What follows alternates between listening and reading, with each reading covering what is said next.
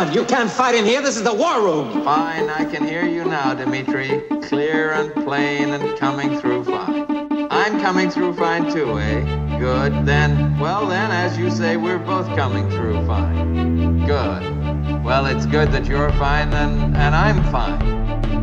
I agree with you. It's great to be fine. It's a podcast. Hello and welcome to Fighting in the War Room, episode 70, the review segment for Friday, May 15th, 2015. I really just want to make vroom vroom noises, but I think I probably did that for the Fast and Furious 7 review. Now you can make broom broom noises like that little girl from that Vine video. I don't even know. You don't know what I'm talking about? You're not up with the Vine? What if I just make electric guitar noises like the electric guitar player who is very prevalent in Mad Max Fury Road? Wow. Which is what we're reviewing. Okay, fine. Make those noises. Yes. Right? Okay, That's all accurate. is right in the world. Thank you. My world is Katie Guitar Mouth and Fuel. Boom, I boom, actually sound boom, like my boom. cat. I'll be the war Yeah. drums. Oh, okay. You'll be the drums and I'll be the war guitar, and together David can be snorting like a Morton Joe.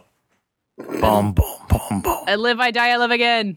Okay. What are we talking reviewing about? Mad Max Fury Road, which is the fourth Mad Max film. It is directed by George Miller. This is the first live-action movie he's made since Babe. And the first live-action Babe Pig in the movie- City. Yeah, excuse me, Babe Pig in the City. And the first live-action movie he's made about people since Lorenzo's Oil, which I realized today. And I just rewatched Lorenzo's Oil. Very touching. yeah? I wept.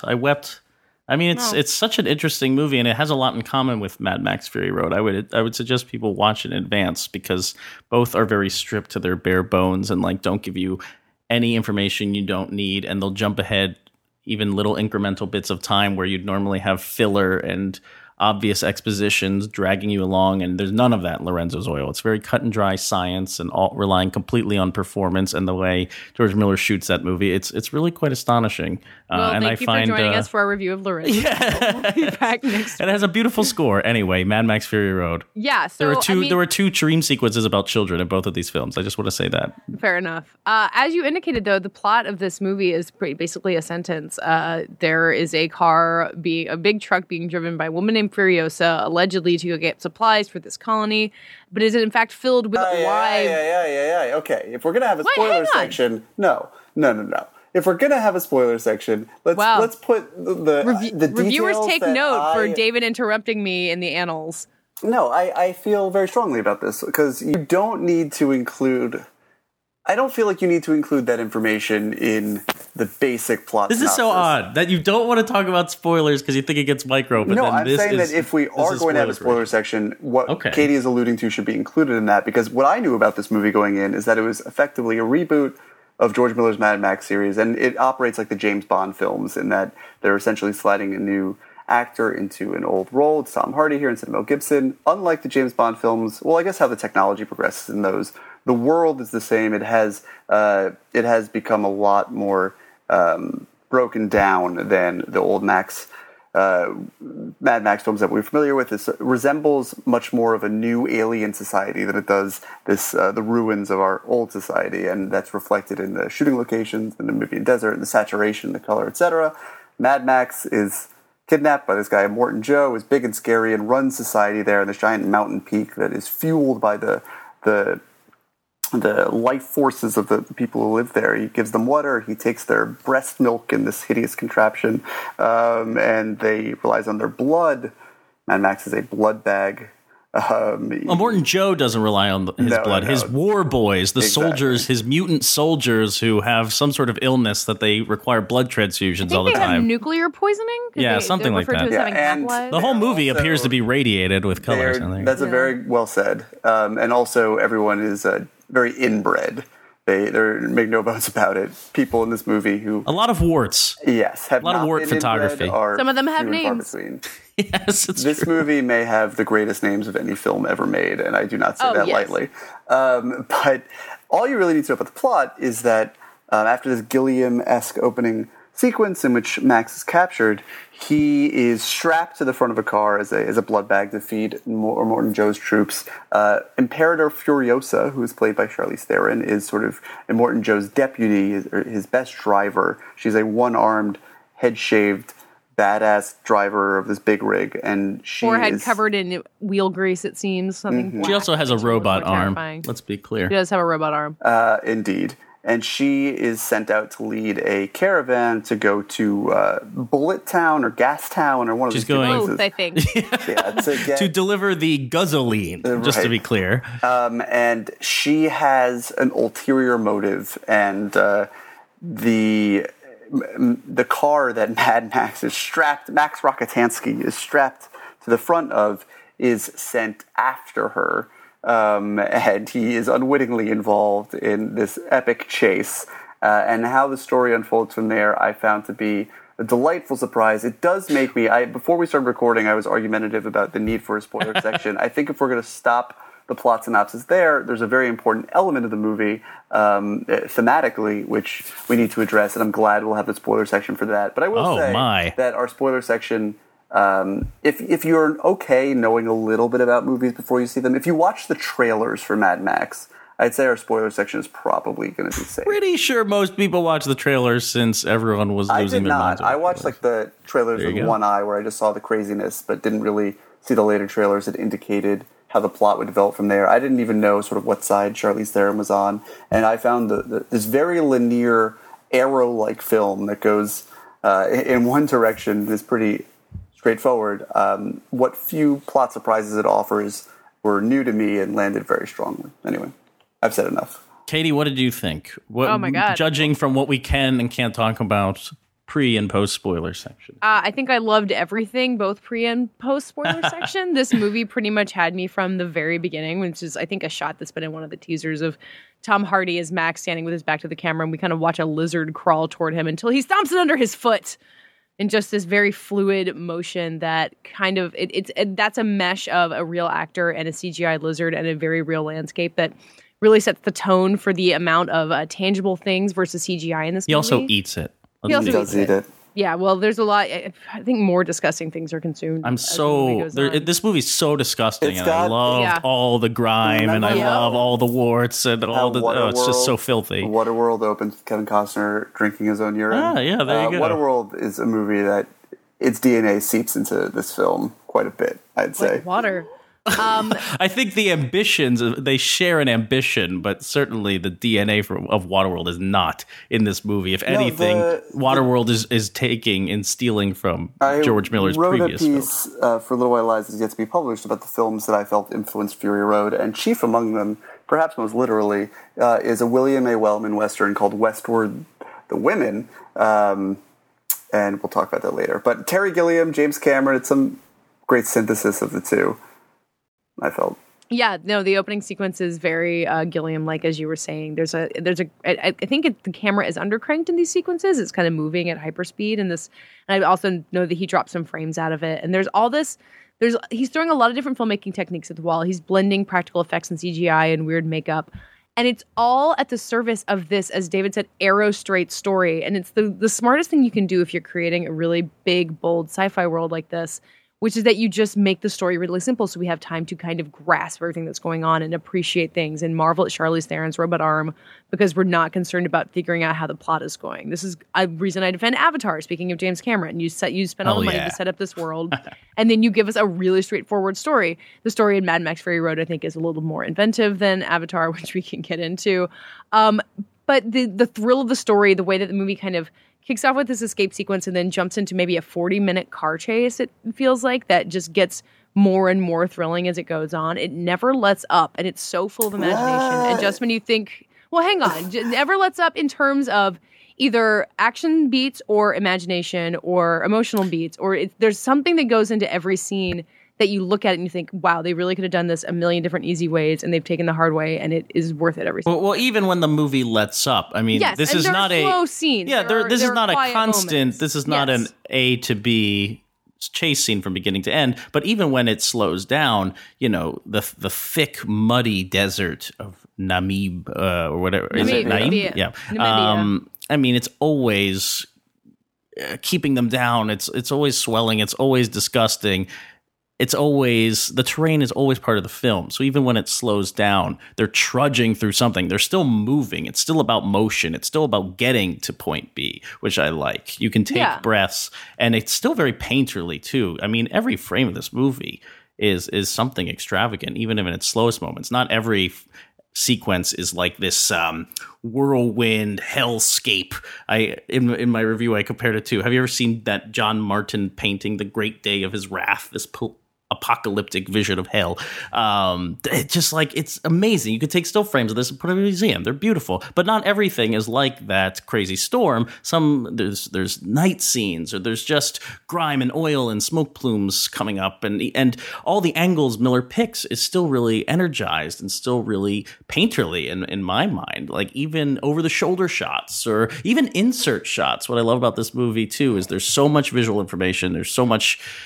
This is very much a story-driven movie, not a plot-driven movie, and it's a relief after. And I like the Avengers: Age of Ultron. We talked about it in our review last week, but that is about MacGuffins, truly, and plot. And here it is about story. Like, well, let's just kick this thing off and have characters and have setups and great callbacks and visual information that all pays off later in the movie. I appreciate you bringing up the Avengers, because I didn't have to do it, because this movie really is an antidote to, I think, what blockbuster cinema has become in this country, in that it is not plastic, it is not plot, it is not so mercilessly plot-driven, as Patches was articulating. It is organic. It is, you can smell it, you can taste it, even if you don't always want to. It's sleek, and it is absolutely brutal. I said in my review, and drink every time somebody says that, I guess. I didn't review it, so I promise not to again. It feels but like I will drink. George Miller absconded to the Namibian desert with $150 million of Warner Brothers money and sent them dailies like ransom notes or body parts from a hostage. I mean, it's like, how did this movie happen in the studio system? It is so gnarly, and the action is so phenomenal. I just want to say, because I don't think I've said it in this segment, that I think this movie is incredible, and really every summer it feels like I get one if I'm lucky. And we all know how much I loved Godzilla last summer, and it's only in May now, so who knows what we're in for. But I really over the moon about this movie for reasons that we'll talk about even in more detail in the next segment. My one reservation, or two really, the first is that George Miller has been talking a lot about how there are so many more cuts in this film than there are in the earlier Mad Max films. Yeah. So many, many times more. And you feel that. It is too choppy, even though the spatial coherency is just, infinitely superior to that which you see in like a Marvel movie, for example.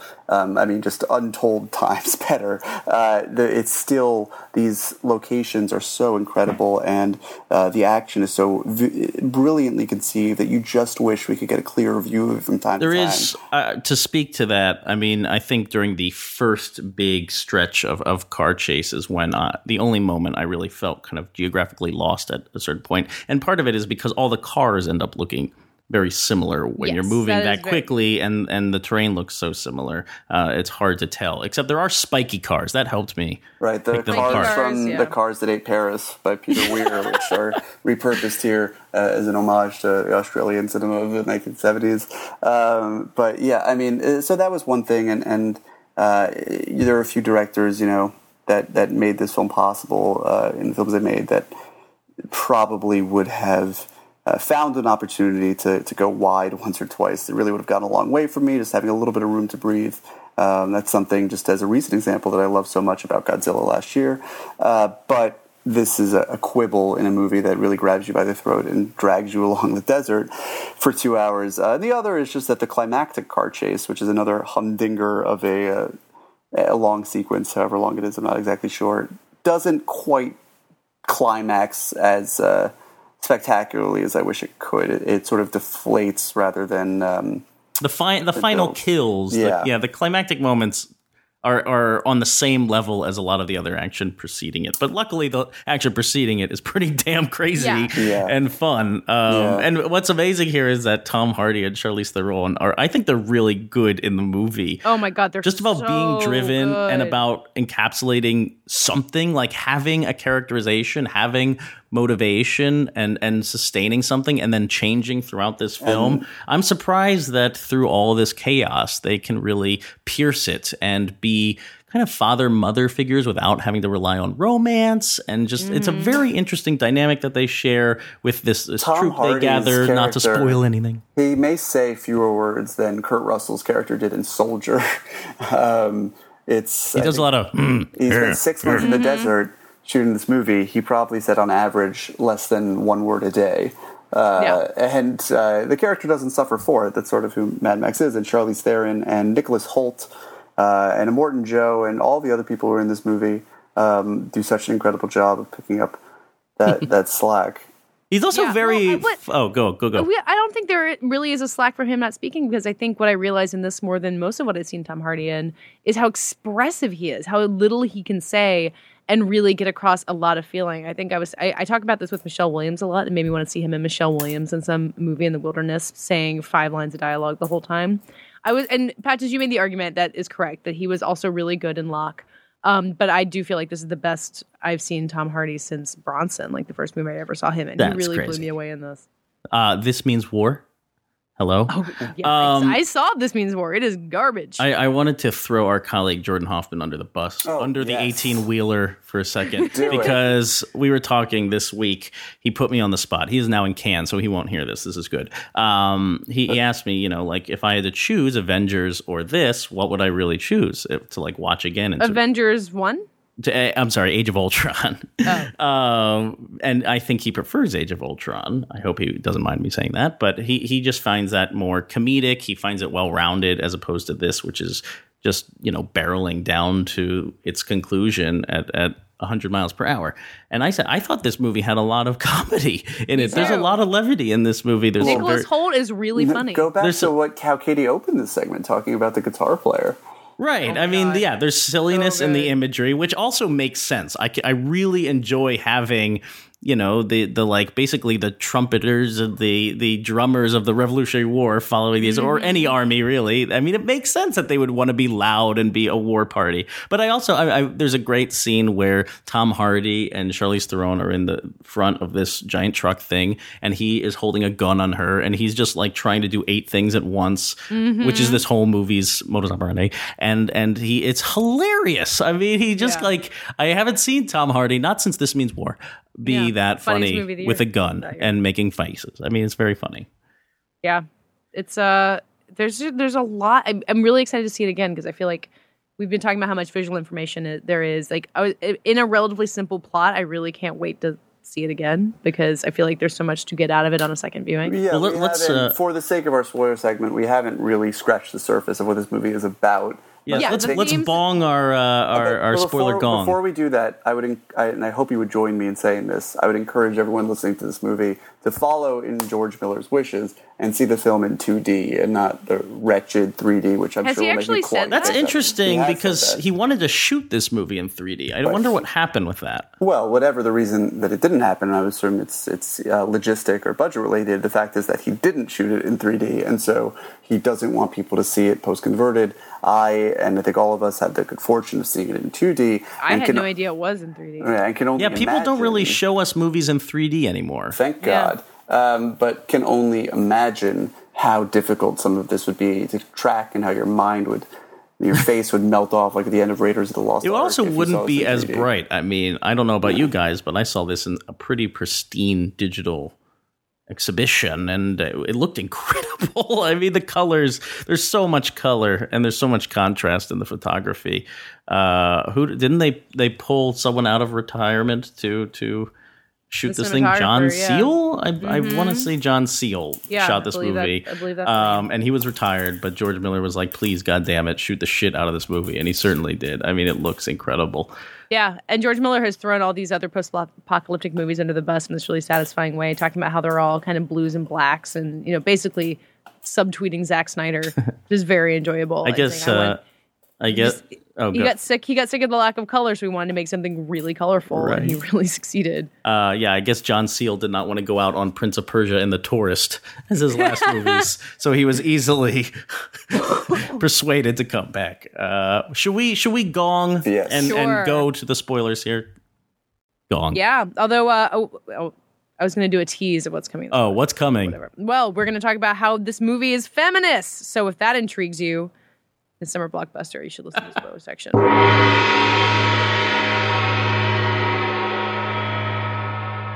Eve Ensler consulted on the set of this movie. Hey, that's my scoop. Who It's like cares? she did a whole interview in Time already. Yeah, but after my interview. Come on. Oh, well then. I got the scoop. Eve Ensler, they consulted on this movie so that they can say Eve Ensler consulted on this movie. Let's talk about what's in the movie. Hey, David. Hey, let me finish the point Don't that I was poop on my starting scoop. to make. And don't write off what I was going to say from the very beginning. It's not very feminist of you. Yeah, stop hating.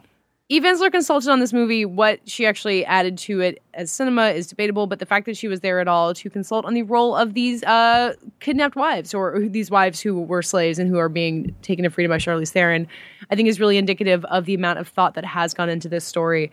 I think the themes of the movie how deep they are, kind of about whether it is just about people wanting to be people and deserving freedom, or if it's deeper than that, you can debate that. But I think a lot of thought went into the themes of it, which is another way that it gets away with being this really simple story, because the story it tells is really worthwhile. David, what would you like to say? Mansplain why that whole Eve Ensler thing annoyed me because Patches did it and everything he does annoys me. No, I'm kidding. That's true. That's probably true at some level. No, I did not know that was your scoop, but I did read it, and I do think that it's valuable in. Well, I sort of feel like it spoils what happens in the movie, but I do think, as Katie said, We are in the spoiler section. It is indicative of the thought behind this film. Just in case you're listening to this because you wanted to and you haven't seen the movie, yes, the cargo that Furiosa is taking away from Morton Joe are his wives, including one of whom is very pregnant, and they are making a break for it, and they are driving to go even deeper into further territory, a supposed place that is run by women, and I think that's the green place. Although you don't know that it's run by women until you get there. Okay, but that's what I found so fascinating about this movie, is that it's not a humdrum tale of female empowerment, however valuable that might be as a simple message. What I took away from it is that it is a very pointed plea for female leadership and for female rule, and it is making, not just saying that women deserve equal rights and should be free and etc., which I think in the 21st century ought to be self-evident, although that may be wishful thinking. I think what it is saying is that men need to be saved from themselves, that we, when left to our own devices, when left to our own podcasts even, can tear each other apart. And the movie really conflates violence with madness, and I think it's not just that the women need to escape this, but that in order to have some hope for a future, for Mother Earth, so to speak, to return to health, we need women to sort of lead the way forward. And that's what I found so interesting about the movie, that extra gear, so to speak, that the movie embraces, that you really get with that green place and with what happens with all the women and how extremely capable they are and the people who they're fighting. After, in The Road Warrior, where you had Lord Humongous, who, there's a really interesting queer subtext in what's happening there, but that doesn't really distract from the fact of how destructive their society is. I think that this is really further something that was brought into Beyond Thunderdome with Tina Turner's character and updates it for the 21st century, and it's hard to extrapolate from, to extricate from Hillary Clinton's inevitable campaigin. Although this movie the story has been developed since 2001. It has. So it has. Can't put too much credit on Hillary specifically, but I do see what you mean. Hillary cannot run on the "without me there would be no Fury Road" ticket. But although that would get my vote. But yeah, I thought, and I'll turn the floor back over to Patches and Katie. I thought that was not just. It sounds simple enough and can be summed up in a sentence or two, but there's a lot to be said about how palpably it's executed and how it becomes so much more than lip service. You actually get you feel the madness of the men. You understand what the women can bring to the table. You're not just rooting for them because your head tells you that they should be free, and that's all people are. But like you palpably understand the good that it would do to have them rise to power. I completely agree. Yeah, but I did want to say that I think it's a little ignorant, self-absorbed. Don't put the blinders up to Eve Ensler, David, because what you can, knowing that information after seeing the film, it becomes clear where her advice really amplified certain details in this film. And I think this is a movie about victims and all sorts of victims, and how that imagery comes through. You know, I love that we're not told that Rosie Huntington-Whiteley's character was raped, and she's been scratching herself. She has all these scratches, and we really only see her pregnant belly. Like, I love the scene where that is Morton revealed. Joe having consensual sex with? Well, but that's the point, right? Assumed she'd been raped. No, you should assume that she's been raped. That's the whole point, right? I mean, but the reveal is the belly. We don't have to be told. There's no moment where, but that sets in. Like, everyone understands when that belly is revealed that she's been raped, and these women are acting in different ways, like different types of victims. One of the girls wants to go back into Immortan Joe's. She's like, why don't we just turn back and live the lives that we were living, because we would be at least alive then. And that's conflicted. That's crazy. Or is it? You know, there's a lot of questions to ask, and I think it's textured in that way. It finds room between all these crazy action scenes to raise those questions, and also the old women that they meet at the end. Just hearing about their lives and what they've been aspiring to do, like the old woman who has these plants that she wants to plant one day. You know, this green space, this green world is gone, and she still carries the memories of that and the things that she wanted to do before her life was taken away from her. That's just really deep without having to belabor those points. Yeah, I think there's something really interesting in the way that it treats these captives as individual and not as the cargo who they might be treated as in a movie that was more focused on the cars. And also how the two contrasting versions of femininity from these women, and Charlize Theron, who is, you know, she's got a shaved head, she's incredibly masculine in a lot of ways, but she has a femininity to her that is not at odds with what she's able to do as a hero. And that these women, even though they're dressed in kind of gauzy white dresses, like very inappropriate for the desert, and have very few survival skills, do manage to be useful and heroic in their own way, and in really distinct ways. And that, I mean, so many times you get a big action movie that just has the one girl, and, you know, not to pick on Avengers, but that's the latest example. And this has many of them who do serve many different purposes within the narrative. Even though it's, you know, 90% male cast, the women really have a strong, impact on the story that they have. I think just combining what you were saying with what Patches was saying, just talking about their outfits, I think in any other movie, those outfits would seem like the choice of a leery executive who really just wanted some scantily clad women in the movie. But you get and it doesn't have to be explained to you here, that Immortan Joe had them live this way. This is all they own. This is what he made them wear. And that, I think, while it does expose some flesh, that's part of what's going on here. At the same time, you understand that it is a sort of a shroud of their victimhood, of the lack of agency that they have. And there's a great shot, as simple as it is, of them clamping off their chastity belts, which is really, it's just a great moment. Yeah. The other aspect of this film that I really enjoyed that's kind of spoilery, I'm curious what you guys thought of Nicholas Hoult and this whole Nux character and the War Boys in general, because I was interested in that. You know, they're not just crazy suicidal warriors. They bow down to a motor god. So you're asking what would survive in a post-apocalypse. I think that kind of adherence to a really cruel god is exactly what would survive. I mean, that's kind of how religious systems emerged when we were cavemen, and not much further evolved than that. Like, if that's the one guy who's got the water and the resources, and he tells you that if you die in his name, you'll be taken to heaven, like, what better do you have to believe in?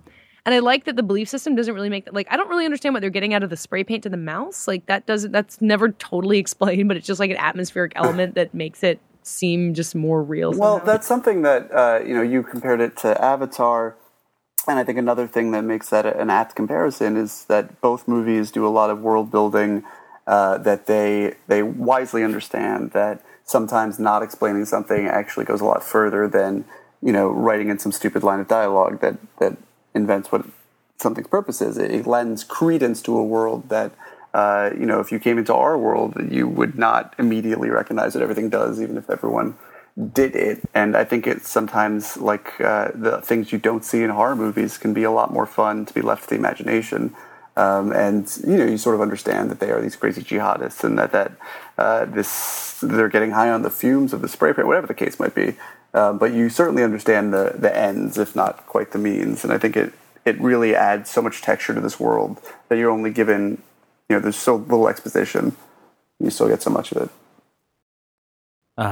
This movie, it rules. It rules. So good. And just to like kind of swing back to the broad strokes as we get out here, but like all the action beats are so crazy. Like I was so happy to see them go through that canyon and blow up rocks. Like there was such a thrill to seeing real. And probably was supplemented with CGI in some way. But they definitely threw rocks down a canyon and built it up, and like they exploded some shit.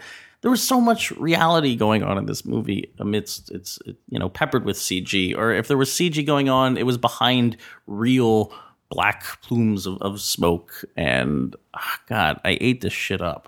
I really want to see it with people who will cheer after the fucking action sequences the way they were meant to be received. I mean, at the end of that first chase that ends in the dust storm, I wanted to like stand up and like walk around for a minute. Like I was so thrilled and exhausted by it. And I would like to see it in better context. And also every character gets like a great kill or a great moment. It's not really Tom Hardy's movie at all. I mean, he gets some pretty cool. He's sent every which way. He's on like Cirque du Soleil tour by the end of this movie. Here's a movie that is unafraid to actually commit to the grim character decisions that it makes. I think another point of contrast with the Marvel movies is when a character dies in this movie, one of two things happens. A, it's unexpected, and B, they stay dead. Yeah. And not only did they stay dead, their body is basically defiled by the enemies and their enemies, I should say. I know it's a big world. It takes all kinds, and there's room enough for both kinds of things, and that it's not really just a binary where there's this and something else, but more of this and less of the other thing, please. I thought you were going to so more of this and less of Pitch Perfect 2, which is opening again this weekend. No, Pitch Perfect 2. This is between this, Pitch Perfect 2, and Slow West. This is a really phenomenal movie. Your summer is not getting better than this. No. It's a great time for movies. But, for years, I think when people have been on my case, and sometimes rightly so, for the blind vitriol that I just get tired, it sputters out against superhero movies and whatnot. This is what I've been asking for. This is the antidote to that crap. And I have to think that someone out there, or some part of a lot of people out there, will see this and be like, okay, it's time to move on. And then Ant-Man will happen. Oh, boy. Let's not think about Ant-Man and let's think more about Mad Max, which really is the most purely entertaining thing. I mean, I guess Edge of Tomorrow is a really different movie, but maybe like a similar kind of experience of giant summer movie made on a scale you can't quite believe, of a story you don't know the ending to yet, and it's really maybe, but it doesn't seem quite like Doug Liman's vision in the same way as George Miller. True. Like Mad Max Fury Road feels like someone getting away with it. Yeah, and it's a thrill. And we kind of need it to be a hit, huh?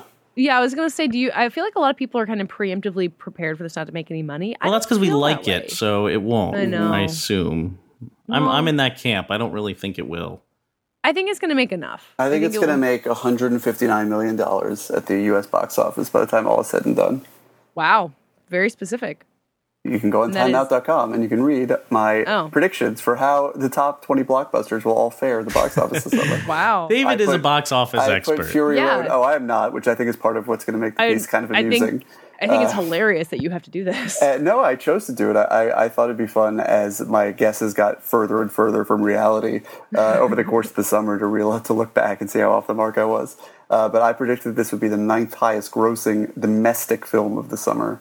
9th highest. Yeah, I do think that this movie could do well internationally because there's not much talking in it. And also the Japanese, according to George Miller, love Mad Max. Yeah. So there you go. That could be helpful. But I think, this may not have been a movie that was explicitly made for an international play like something like San Andreas was.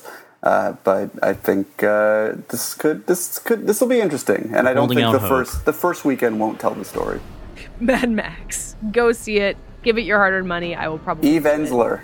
She did it. She wants you to see it. Eve Ensler says go, and you will go.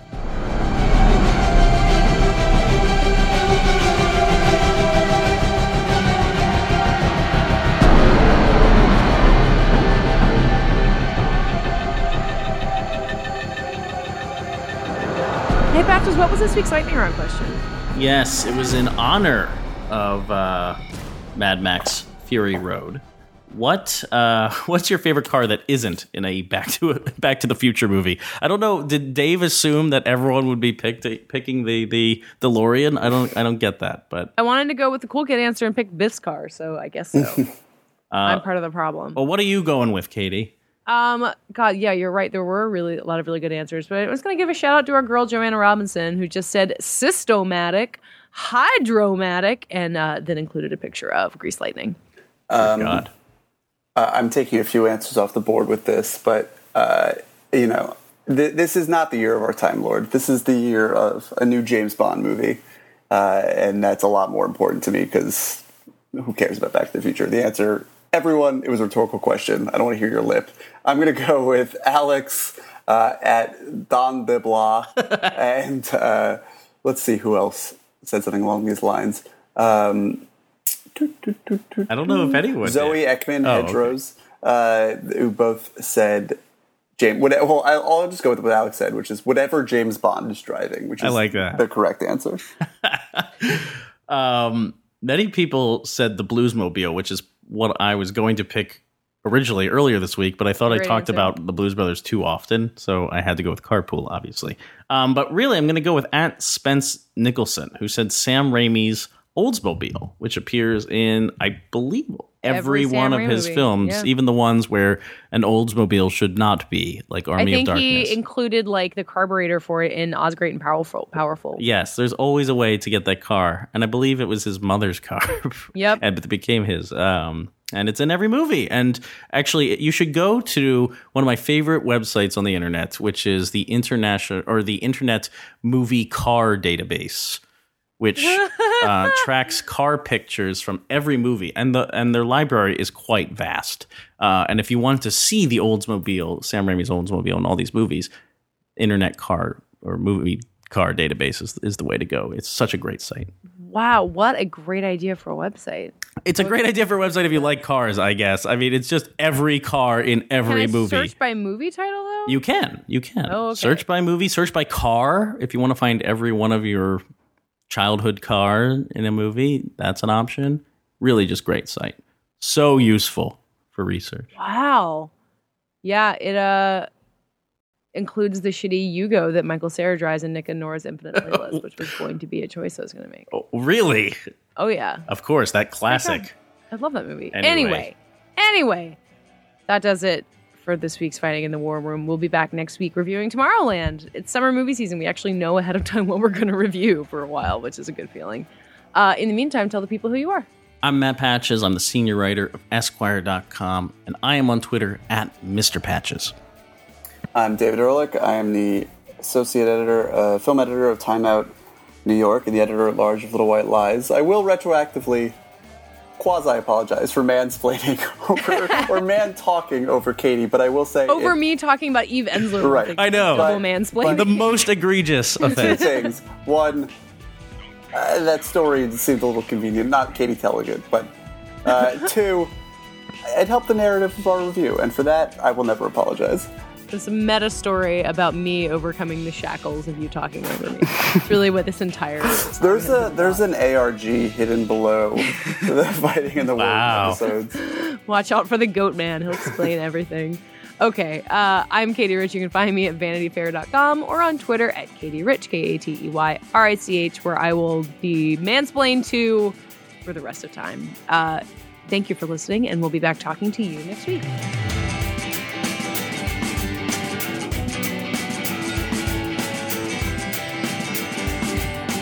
Don't piss down my back.